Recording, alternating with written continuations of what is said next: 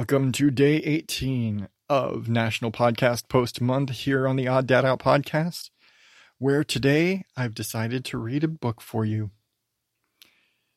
The Very Thirsty Vampire, a parody. Written by Michael Teitelbaum and illustrated by John Apple. Maybe I should put this on the YouTube channel with actually me going through the book, but that's a whole other thing. Vampire warning. The publisher disclaims any responsibility for illness, affliction, death, permanent anemia, or sensitivity to sunlight caused from drinking human blood.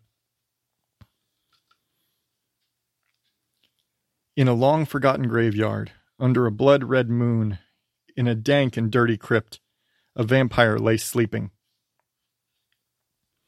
When the sun set one Sunday, and the moon was high, the vampire awakened and emerged from his coffin. "I'm thirsty," he growled in a dry and throaty voice. Then he opened his fridge. "But thirsty for what?" he wondered aloud. "What could possibly quench my enormous thirst?" The very thirsty vampire set out on a quest to find something to drink. On Monday, a bartender gave him a beer. "Too foamy," cried the very thirsty vampire. On Tuesday, two sommeliers poured him a variety of wines.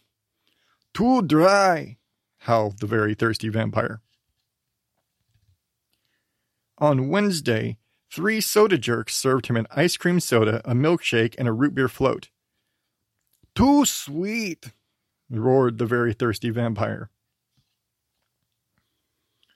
On Thursday, 4 baristas offered him coffee, a mochaccino, a double decaf latte, and an espresso. "Too bitter," raged the very thirsty vampire. On Friday, 5 health food juice jockeys whipped up 5 smoothies. "Too pulpy," bellowed the very thirsty vampire. On Saturday, the very thirsty vampire decided to ask some of his fellow bloodsuckers for advice. He tapped 1 slimy oil tycoon, 1 double-dealing casino owner, 1 bottom-feeding loan shark, 1 sticky-fingered stockbroker, 1 silver-tongued con artist, 1 shifty ambulance-chasing lawyer, 1 foul-mouthed sports agent, 1 black-hearted bill collector, 1 two-faced politician, and 1 vampire bat. But his thirst remained unquenched. The next Sunday, the very thirsty vampire concocted a new plan. He decided to go to a blood bank. "I'll be right with you so you can make your deposit," said the nurse. "Deposit?" said the very thirsty vampire incredulously. "I believe there has been a misunderstanding. I am here to make a withdrawal."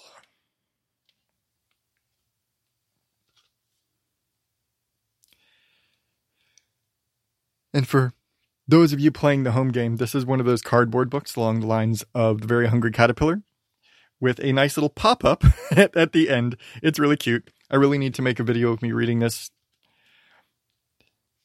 On the back, warning, blood-sucking is not recommended for anyone but vampires, ticks, and divorce attorneys.